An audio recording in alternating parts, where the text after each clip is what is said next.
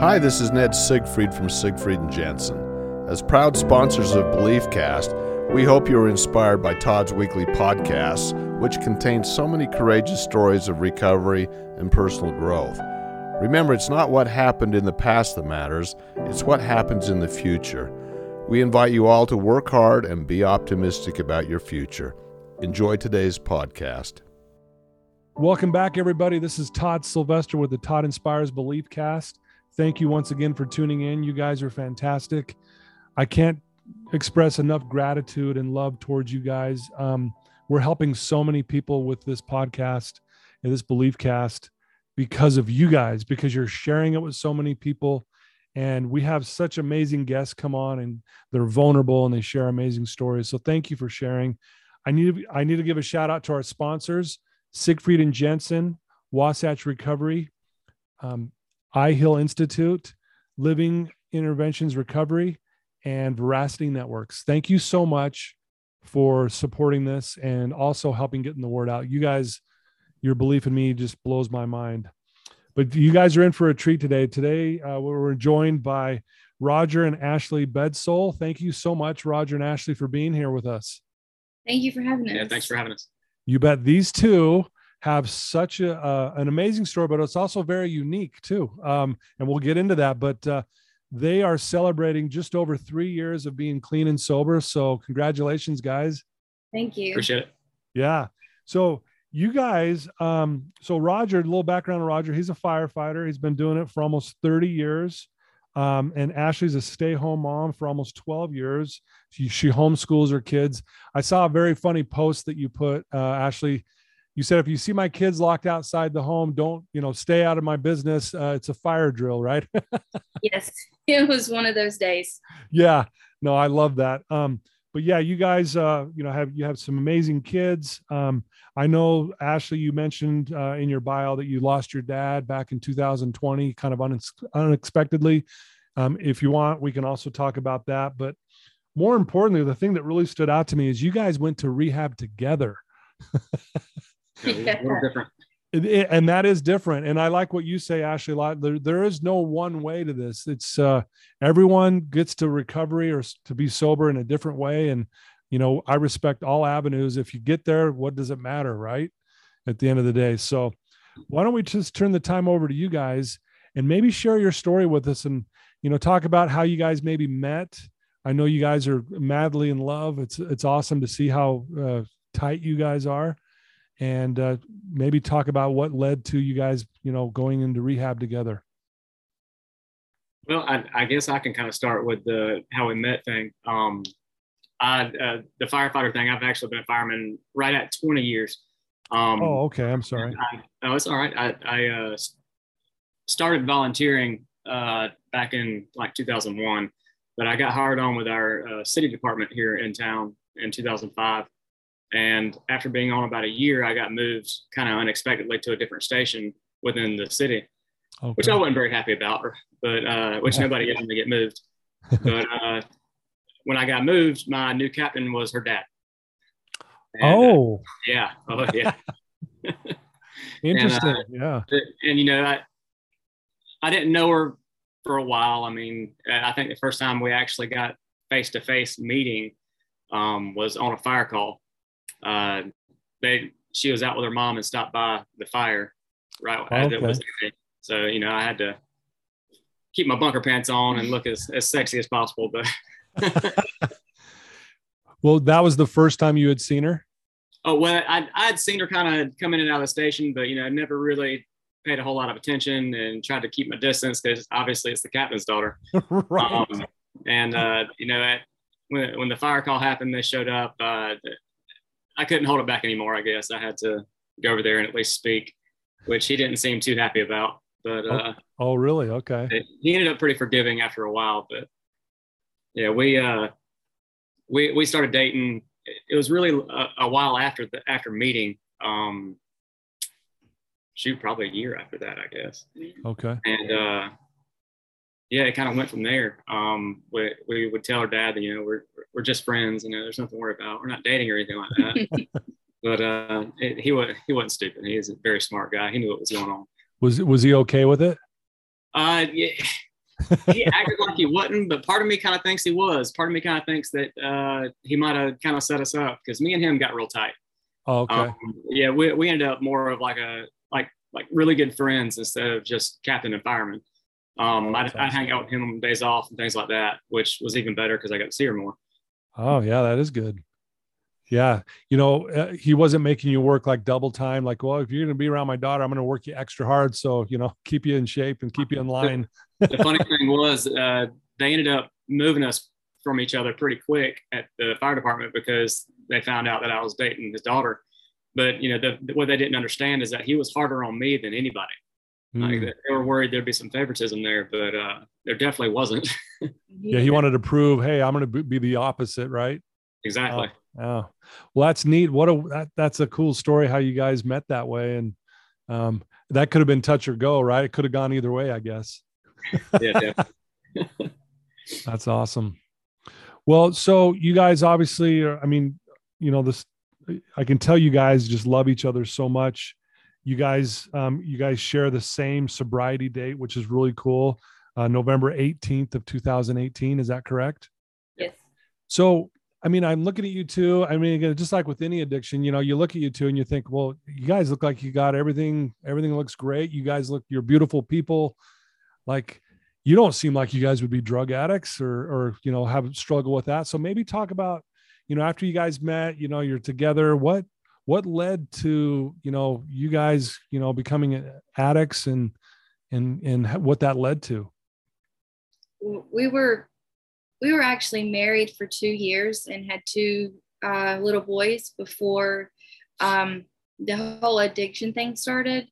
And it was an amazing life, really. I mean, it was a fairy tale to me. And the addiction thing kind of started with him. So I guess I'll kind of. That's fine. Yeah, I can tell that, I guess. Like you said, we were married for a couple of years. We had a couple boys. Neither one of us came from hard families or bad families or anything like that. We were both spoiled only children. No reason to really go into drugs or anything like that. Yeah. I had an operation on my wisdom teeth that kind of didn't go as smoothly as it should have, and ended up getting a prescription for Percocet, going through that. And, you know, at the same time, I'd been around the fire department roughly 10 years by then, and or a little less, I guess. And I was kind of having some issues with work also. By then I'd seen some things that, you know, you're not really too proud of, and going battles that kind of stick with you a little bit. And the Percocet was like a magic drug. It helped me sleep better at night, kept my mind straight. I wasn't hurting anymore. I was a lot nicer to her and the boys all the time. And it kind of became a habit from there, which I in turn said, hey, you ought to try this out. Like it's making the day go by a whole lot easier for me. So why don't you try it? Why don't you try it? Yeah, I blame myself a lot for that. Yeah. Well, and that, you know, it's unfortunate. We hear that a lot where, I mean, you weren't seeking out to go be a drug addict or, you know, but here a simple procedure like getting your wisdom teeth pulled doesn't go the way you want it to. So you have to get some painkillers. I mean, it's unfortunate, but we hear that story far too often, where, you know, people become addicts where they weren't even like, that's not the road I was even planning on. Right. Right. Exactly. Yeah. So you share it with her, and then kind of go from there. Well, first of all, it was my idea to try it. He didn't make me do it. It was my choice to do it. From there, we really just we started with, what was it? It was really just the Percocet at the time, and I guess the Oxycontin when we could find it places, because, you know, the prescription is going to run out eventually. Yeah. Um, And it wasn't an all the time thing. It was just every now and then. I kind of had it in my head that, you know, maybe this could get picked up on a drug test. I might want to be careful. So it'd be more of kind of like a weekend thing for us. Our weekends are different than typical weekends with the shift work, but it was more of a every once in a while. Yeah. And it ended up kind of taking over after a little while and progressing to a point to where we couldn't control that little once in a while, and we needed it a lot more often. Yeah. And again, kind of the typical things that start to happen, right? Yeah, exactly. Yeah. So at this time you're going through this, are you realizing like, hey, we're going down a wrong road here? Or were you still kind of maybe at least convincing yourself that everything's still okay? I think for the most part, we both were kind of convinced that we had control over it. I mean, and again, we didn't grow up around drugs or, right. Alcohol. So it wasn't like we had an example or had really seen what addiction can do, to a person and family. Right. So we just kind of, thought we had it under control. Yeah. It didn't seem like it was anything serious enough to worry about at the time. It hadn't quite felt the full-fledged withdrawal from not having it. Like we'd wake up a day and not have it, and we'd be tired, wouldn't feel right, and kind of associated that with some kind of withdrawal, but it didn't seem bad. So it was like, okay, we can control that. It's not a big deal.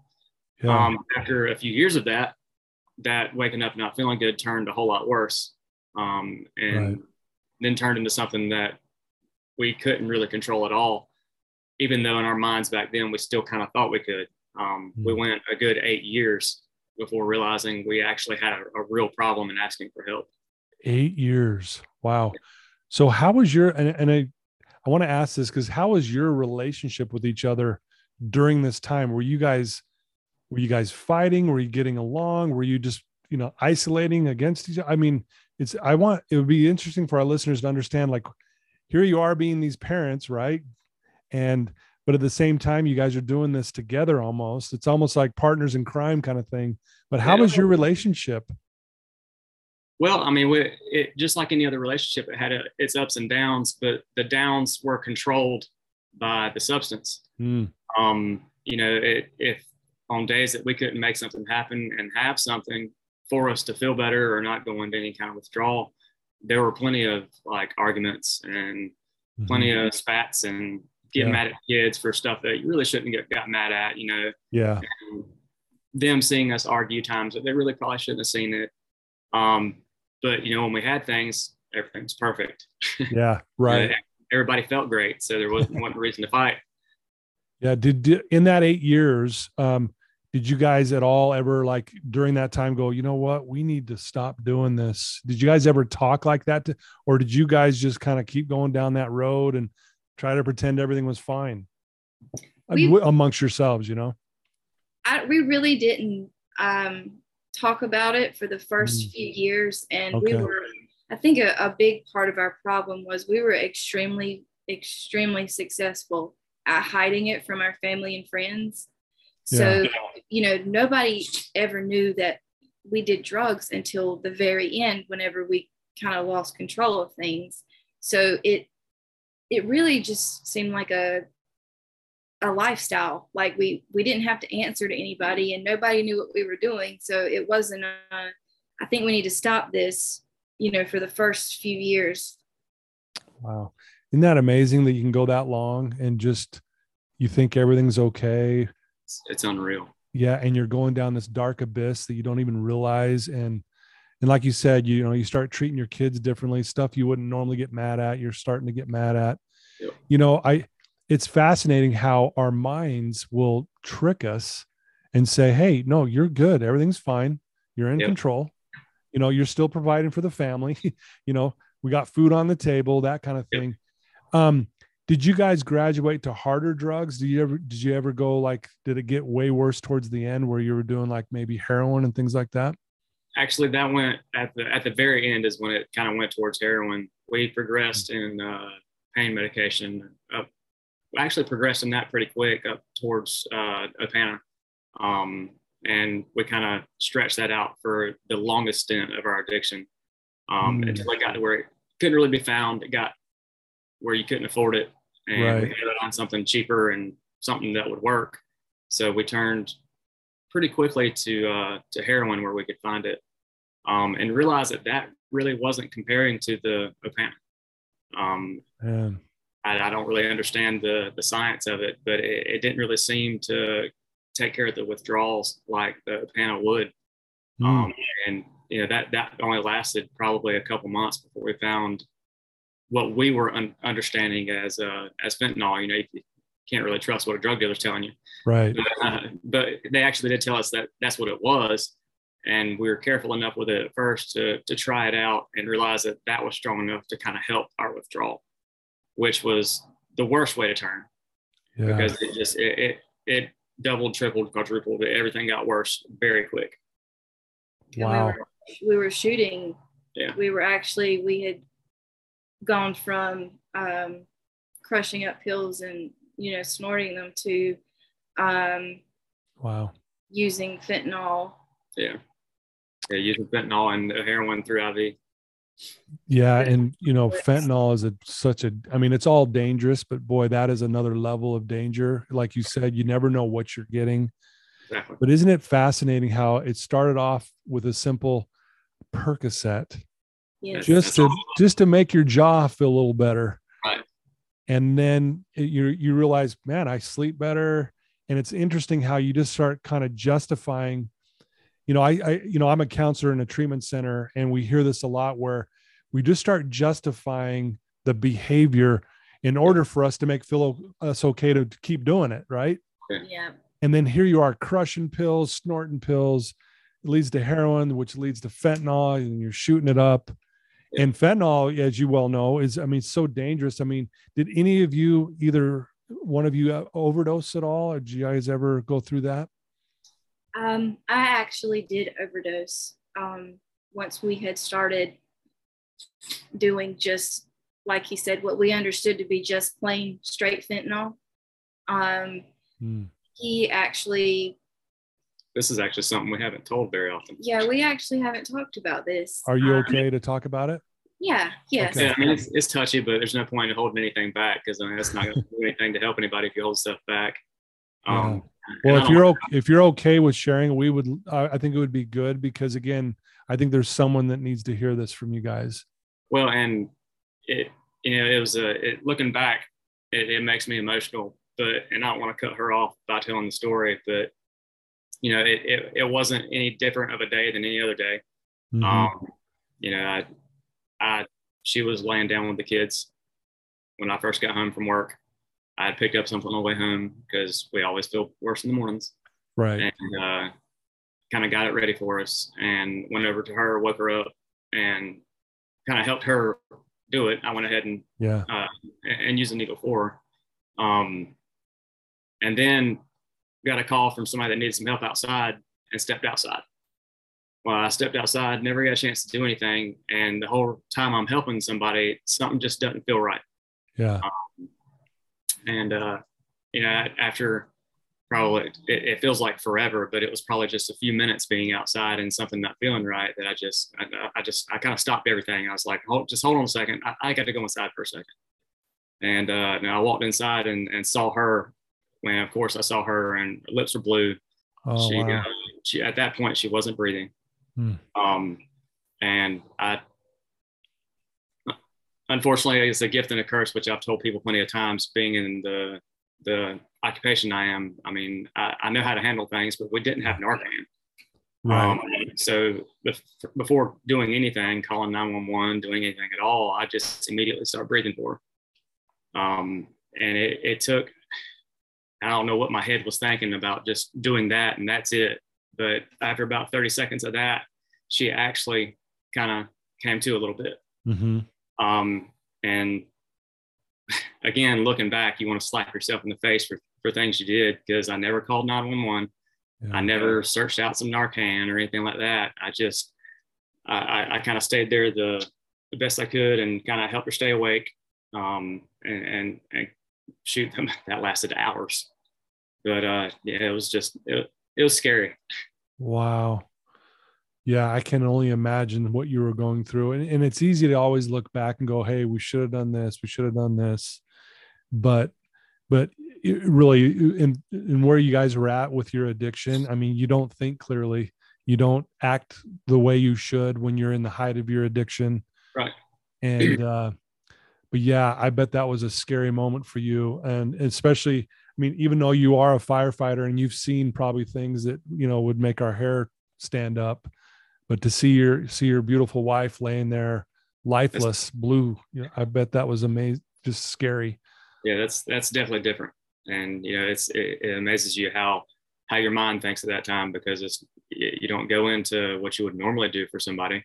Yeah. And of course, your addict mind is also telling you, well, you're about to get in a whole lot of trouble. Yeah. So it's, fix the problem and keep anybody from finding the problem if possible, kind of thing. Man. Yeah. Wow. Well, so was this kind of maybe one of the catalysts that led to you guys going, hey, we need to get some help? It wasn't far from that. It wasn't. And I think it was a bigger turning point for him than it was for me.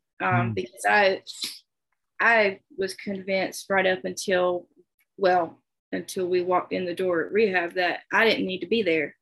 But I think him going through, seeing me like that, I think that was kind of what planted the seed for him.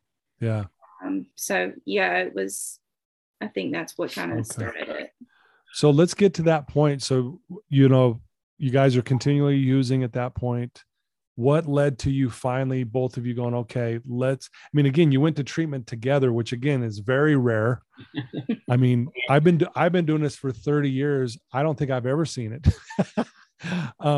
So that's an interesting story in itself, but you guys decide to go get help together at the same rehab. Is that correct? Yes. Yep. So what led up to you finally going, okay, let's do this? Well, I don't like to put it this way, but we ran out of options on getting things. I had spent everything I could spend. By that time, we were living with my parents. The house wasn't gone yet, but it was vacant. By that time, the truck was gone. It just, I pawned everything I could. I'd sold everything I could. I wasn't much of a thief, but I did what I had to. Yeah, sure. What I thought I had to, including things from work. And that kind of got to me pretty bad. And finally, I mean, we had talked about needing some help before, but it got serious enough to where it was like, look, there's no turning point. Like we have to make a decision. And crazy enough, it was either the same day or the day after, where I was laying in bed, obviously trying to figure out what we're going to do about not being sick and what we're going to do about making a decision. And I got a random phone call from her father, which I was not crazy about answering. Yeah, right. I wasn't feeling good already. I mean, It was bedtime. I just wanted to lay down, figure out what was going to happen. And when he wants to talk to you, he doesn't stop. He's going to track you down. Oh yeah. My phone rang 5 or 6 times, probably 7 or 8 text messages. And finally he called the house phone, which, like I said, would live with my parents. Yeah. I get a knock on the door, and he's like, and it was my dad. And he's like, I know what's going on, but Dean needs to talk to you right now. So, okay, fine. I can't get out of this now, I guess. Yeah. I got on the phone, and kind of to make this longer story a little bit shorter. He asked me if I was around anybody. I told him just, the family, as far as me and her and the boys. Right. Yeah. He asked if anybody could hear me. I said no. This actually tears me up worse than anything. But he had a way of using sayings for just about everything. And he said, Roger, I know something's up. I know something's going on. I'm going to ask you once and once only. And you can either say yes, and I can get some help, or you can say no, and I'll leave you alone forever. But don't piss on my boots and tell me it's raining. You're right. And of course, it's just the way he was. He was going to say something like that. Yeah. And he was like, what's going on? I know something's wrong. Do you need help? And he's like, all I wanted was one word. Yeah. And that's all I gave him. I just said yes. Wow. And Wow. he said, that's fine. Don't say anything else. I'll make some calls in the morning. If it involves her too, we'll handle it as we go. I'll talk to you again tomorrow. And I went from there. Wow. What a phone call. Yeah. Oh my gosh, you're choking me up. Because obviously he was sensing that something was obviously off with you and with his daughter. And, yeah. but you know, God, I'm trying not to cry myself. I mean, what I look at that call was like, it's like one of those tender mercies from the universe or God, or like, I mean, as hard as it was to hear him on that other line, on the other side of that phone. But what a gift for you and for you, Ashley, as well. Like to be able to have someone call you out like that. Yeah, he was big on calling people out, and he just, I didn't actually hear the conversation, but of course, as soon as they got off the phone, you know, Roger told me what he had said. And, you know, him saying that it doesn't matter what you tell me. I'm still going to love both of you. Just kind of solidified, you know, that we needed to tell him the truth. We needed to come out with it. Because he was giving us he was handing it to us. Wow. I'm so glad you shared that. Thank you so much. You know, for those who are listening and you have a loved one that you know that is struggling, this is proof of why we need to get uncomfortable and make the phone call, track him down. like you said, Roger, he wasn't going to give up until he got a hold of you. and if your family wouldn't answer the phone, I'm sure he probably would have just went over there. It was an hour drive, and I can promise you he would have knocked on the door. So you hear this, yes, and then he's gonna maybe open some doors and help you, you know, go down that path of getting some help. Is that when you guys decided, hey, let's do this together and let's get our lives back? It really was the decision day, or the decision making couple of days. We don't give enough credit to the place we went, which I don't necessarily want to say that out loud, because I don't want every couple calling there thinking it's just okay for couples. Because that was the first thing we were told, that it's not.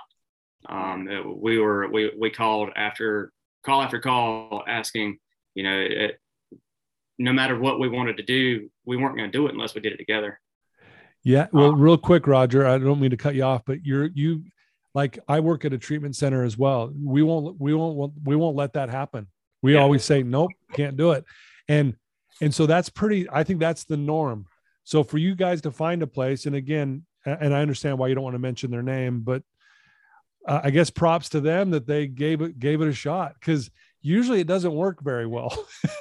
Well, I don't think my daddy. They weren't really okay with it by any means. We had somebody on our side that wasn't going to take a no for an answer. I don't think my daddy was going to let them say no. So thanks to him, he made it happen. He played a huge part in this. He did. Wow. Wow. I don't think we would have gotten in together if he hadn't have been involved, because he asked me if it was a deal breaker, and as selfish and silly as it sounds, you know, he said, is it a deal breaker if you can't go together? And I said, yes. I said, we want to go together. We started it together. We want to finish it together. Wow. And he took it from there. See, that's what's so cool about your guys' story, though, is, like you just said it perfectly. You started this together. We're going to finish this together. And again, you know, I'm looking at a picture right now on your Instagram, Ashley, and you've listed, what is it? 13 things, 13 years of marriage is like, you know, a tapestry, and you list some things off. And I mean, you know, the first time Roger told you that he loves you was at Station 9, right? And you know, everyone thought you guys were crazy that you'd get, you know, married and engaged after only 11 months of dating. And I laughed at that. I got to tell you guys this. I laughed at that because I dated my wife for a month and a half before we got engaged. When you know, you know. When you know, you know. I've been married to her for 29 years. We got 4 kids. And people thought we were nuts. They're like, "Are you kidding me? What are you doing?" You know. But I love what you said. You guys obviously are so much in love. You guys are so connected. I mean, I wish people right now could see you. You guys are sitting on your bed together. I think it's a bed. I don't know.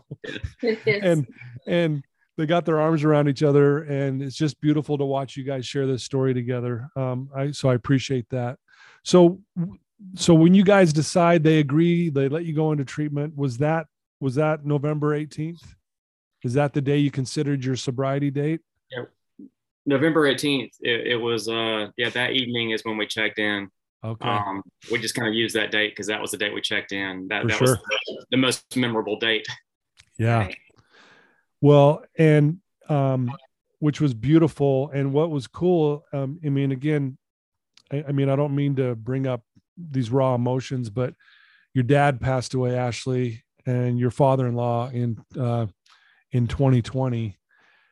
And what was great though is you guys got cleaned up and on the right path before he passed. Yeah. And again, my heart goes out to you. I'm sorry that he's passed. And when he did pass away, was it, I know it's a difficult time, but did it cause you guys to think of maybe relapsing? Because I know sometimes people will relapse when they have they lose someone close to them like that. Did that ever cross your guys' mind, or were you guys like, no, we're going to stay the course?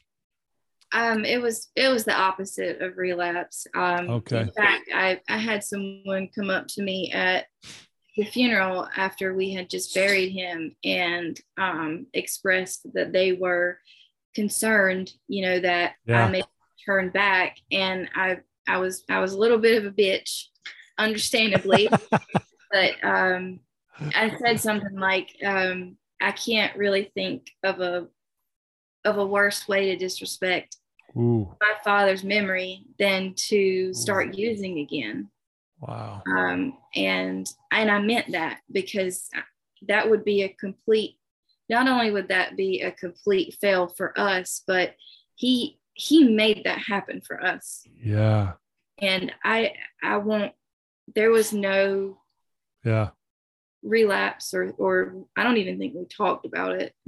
It was just it wasn't there. Wow. Well, I love that too, what you just said. I think, I work with a lot of people who have lost loved ones through overdose, and I work through where I always say, if your loved one was standing right in front of you right now, would they want you to blow up your life? Would they want you to be sad? And they're like, absolutely not. And I'm like, then let's honor them by giving them what they want. And that's exactly what you're saying, is like, we would not disrespect him like that. So we're going to honor him by continuing what we're doing and stay the course. And honestly, this is a part of it. And I feel grateful that I get to be a part of hearing your story here. And we're going to get this out to so many people. And what another great way to honor your father-in-law, Roger, in this way, because your story is amazing. Thank you. Just love it. What were, and there's so many questions I have, and we can go in so many different directions here, but what was the biggest lesson? And I know this is a loaded question, and I want to hear from both of you. What was the biggest lesson you learned in your rehab stay? Like what was the one thing that just, okay, you know what, I've got this, or you had an aha moment? Can you share maybe one or two things that you guys maybe took away from that? Go for it. Well, like we had said earlier, the entire way to rehab, I was convinced that we didn't need to be there. And I told my daddy that, and he was like, well, I'm not paying unless you stay the whole time, type thing. Because we just had that kind of relationship. But even when I walked through those doors, I was still fully convinced that we didn't need to be there, that we were better than everybody there, and that we could have handled it without going. Right. But I got a huge slap in the face. And I really go into detail on my blog about this, but Yeah. the morning after our first night there, we hadn't seen each other since we had went to bed. And I had an assessment that I had to go to first thing that morning with, doctors and all that. Yeah. Yep. And as soon as I sat down, I was like, how's my husband? How's Roger? And the only way I can describe it is the nurse was like, he's fine. But the way she said it made like the hair on the back of my neck stand up. And it was just like, okay, something's wrong. Something's wrong. So I basically bullshitted my way through their questions and told them what they wanted to hear so I could get out of there. Yeah. And I took off down the hallway and I bumped into somebody. And when I looked up, I realized it was him. But he didn't recognize me. And this was like my oh my God moment. He was wearing scrubs. He had a sweater on and it was hanging off one of his shoulders. He didn't have shoes on. He just had socks on. And there was no recognition in his eyes when he looked down at me. And wow. That was when, I guess you could say, the rose colored glasses came off, because I realized how broken we really were by seeing him like that. And it crushed me. Like it really did. And after that, I realized this is exactly where we need to be. We're not better than anybody here. If anything, we're worse. I mean, I was angry at myself for thinking, that we didn't need it. And I had to deal with a lot of just being mad at myself, I guess. Yeah. But that was probably the biggest turning point for me there, as far as realizing that I did need to be there. Yeah. Another, as hard as that was, what another tender mercy, if you want to call it that, from God, or, whatever you believe in, that it woke you up, Did. Yeah. How about you, Roger? Was there something in rehab that just hit you that you're like, okay, I'm ready to move on from this addiction? One of them definitely was that night. Okay. That night was pretty rough for me. We thought we had experienced withdrawals before, but we had no idea. Right. When it actually started, which was, for me, it was a good 12 to 14 hours before her. The pain that was there, and I'm pretty sure the reason I was the way I was with her when she saw me was, they had probably given me everything they knew to give me to try and help things, probably 3 or 4 times. Yeah. And I was completely out of it, but nothing helped at all. And I don't want to sound too cheesy, which I'm sure we already do sound cheesy enough. No. But I can remember laying in bed, and I'm extremely protective, like just very protective over her and the boys and my little girl now. But I can remember laying in bed and wanting to know how she was, but not being able to get up, and something in my mind keeping me from even trying to get up, because I felt so bad. And I don't want to ever experience that again, because I tell everybody I put her first in everything. Yeah. And at that time, she couldn't be. And that hit me really hard. Yeah. And to get away from the sappy stuff a little bit, another big part for me was a lot of the friends we made in there. We got to hear a lot of, backstories from people's lives and what put them there, and and realize that we're not alone. It's not, when people think of drug addicts, it's not a typical drug addict. Right. there's all kinds of people in there, doctors, lawyers, firemen, nurses. I mean, all kinds of people. Yeah. And that really helped me a lot. Wow. Yeah. You guys are really painting a picture, and I was imagining you guys running in that hallway and just looking at each other going, look at us. We're a mess, and fentanyl, heroin withdrawal is no joke. And that's why people usually keep relapsing, because they don't want to go through the withdrawals, because like you were saying, Roger, it is brutal.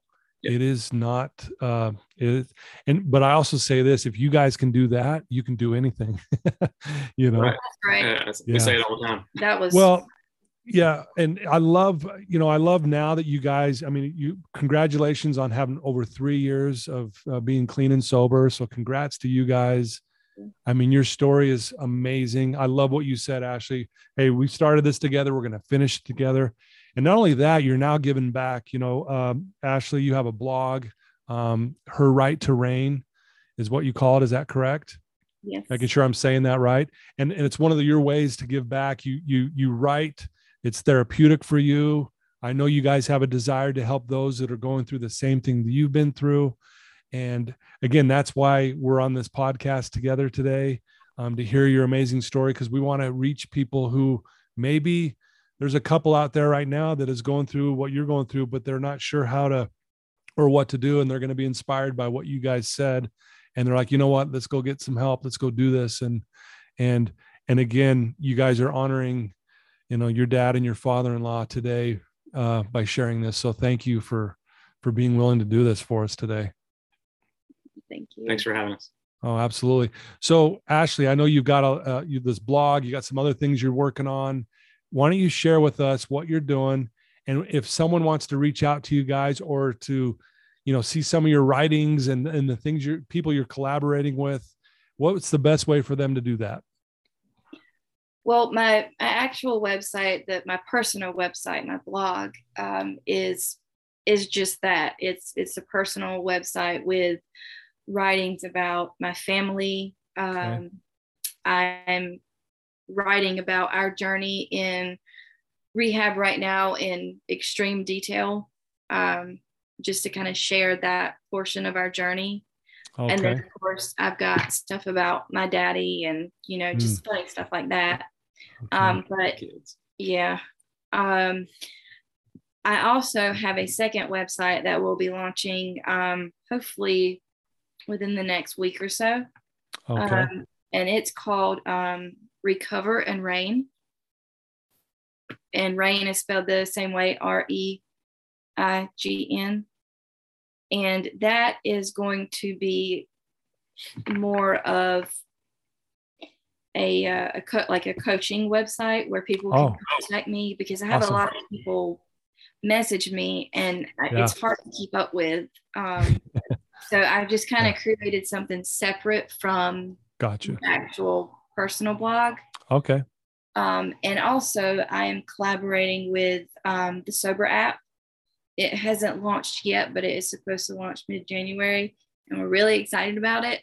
I'm the only person that offers, I guess, the service and the experience that they have on that app, as far as couples and talking to spouses and stuff like that. So I'm super excited about that. I love it. That's so cool. That's going to be great. So the new website's Recovery is and spelled out AND? Yeah, it's Recover. It's just Recover and Reign. Recover. Okay. Yeah. recoverandreign.com. Is that correct? All right. And then your personal website is herrighttoreign.com. Yes. Yeah. Love it.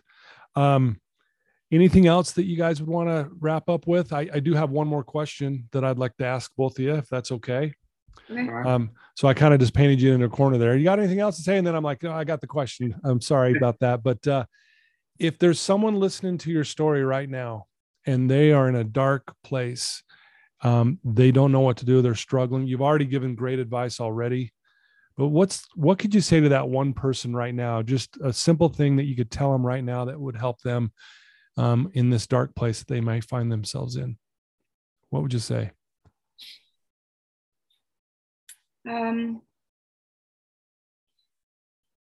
I would probably tell them that it's not too late. It's never too late until it's too late. And I know that sounds extremely cliche, but no matter how bad you think your situation is, it can be fixed. And it doesn't have to be in the traditional, way that recovery happens. Like, you can create your own recovery plan, program, and style. If you're afraid to go to NA or AA, you don't have to do that to recover. You do what works for you. And like, there's no right or wrong way to do it. As long as you're making an attempt and you're trying to stay clean and sober, I think you're doing the right thing. And that's my message. I think people need to realize that you don't have to follow the crowd to get better. You can forge your own path. Yeah, you can go to rehab together. I mean, come on. Right. Make everybody mad. How about you, Roger? If you could say one thing to someone out there who's listening that's having a hard time. Well, I could easily repeat everything she said, because that was a big deal for us. We recovered our own way. But another big thing for me was, you're not alone. There's a lot of people that are willing to help if you just ask for it. It's really hard to step up and ask that question, to ask for help. But once you do it, you realize that there's a lot of help out there. Yeah. It was extremely embarrassing for me. I was worried about work. I was worried what people think, what my parents thought, what her parents thought. But once we actually asked for help, it was over. Yeah. Yeah. Isn't that amazing? It's amazing. Yeah. Well, and I know you guys say this a lot. If you want it bad enough, anything is possible. Yeah. And I look at that as your dad. That was obviously his mentality. Like, no, I watch me. I'll get these guys help. I will track them down. I will make sure I drive them there. I want to make this happen. I love that mentality. And really, we need that a lot of times in addiction, because we have to really want it. And obviously you guys got to that point eventually. And it's so great to see you guys, honestly, and see your smiling faces. And I love what you guys are trying to do to help other people. And I don't know, I just feel honored that I had the opportunity to meet you guys. And I can't wait for our listeners to hear your story. Thank you. Yeah, we thanks for appreciate you having us. You betcha. Well, there you go, folks. I told you this was going to be one of those things that you would love to hear. If you have a son or a daughter or, a niece or a nephew or anyone or a friend who is struggling, please share this episode with them. Please reach out to them. I always say this: if you struggle talking to someone that you know is having a hard time and you maybe think they're addicted to something, send them this episode and it'll break the ice, and you can always follow up and say, hey, I want to talk to you. Hopefully you listen to that episode. But Roger and Ashley, you guys are amazing people, and we're lucky to have you, and we're lucky to have you in this world, and keep being a light to others, and to all the best of luck that you're doing. So thank you. Thank you so much. All right. Love you guys. Until next time, take care.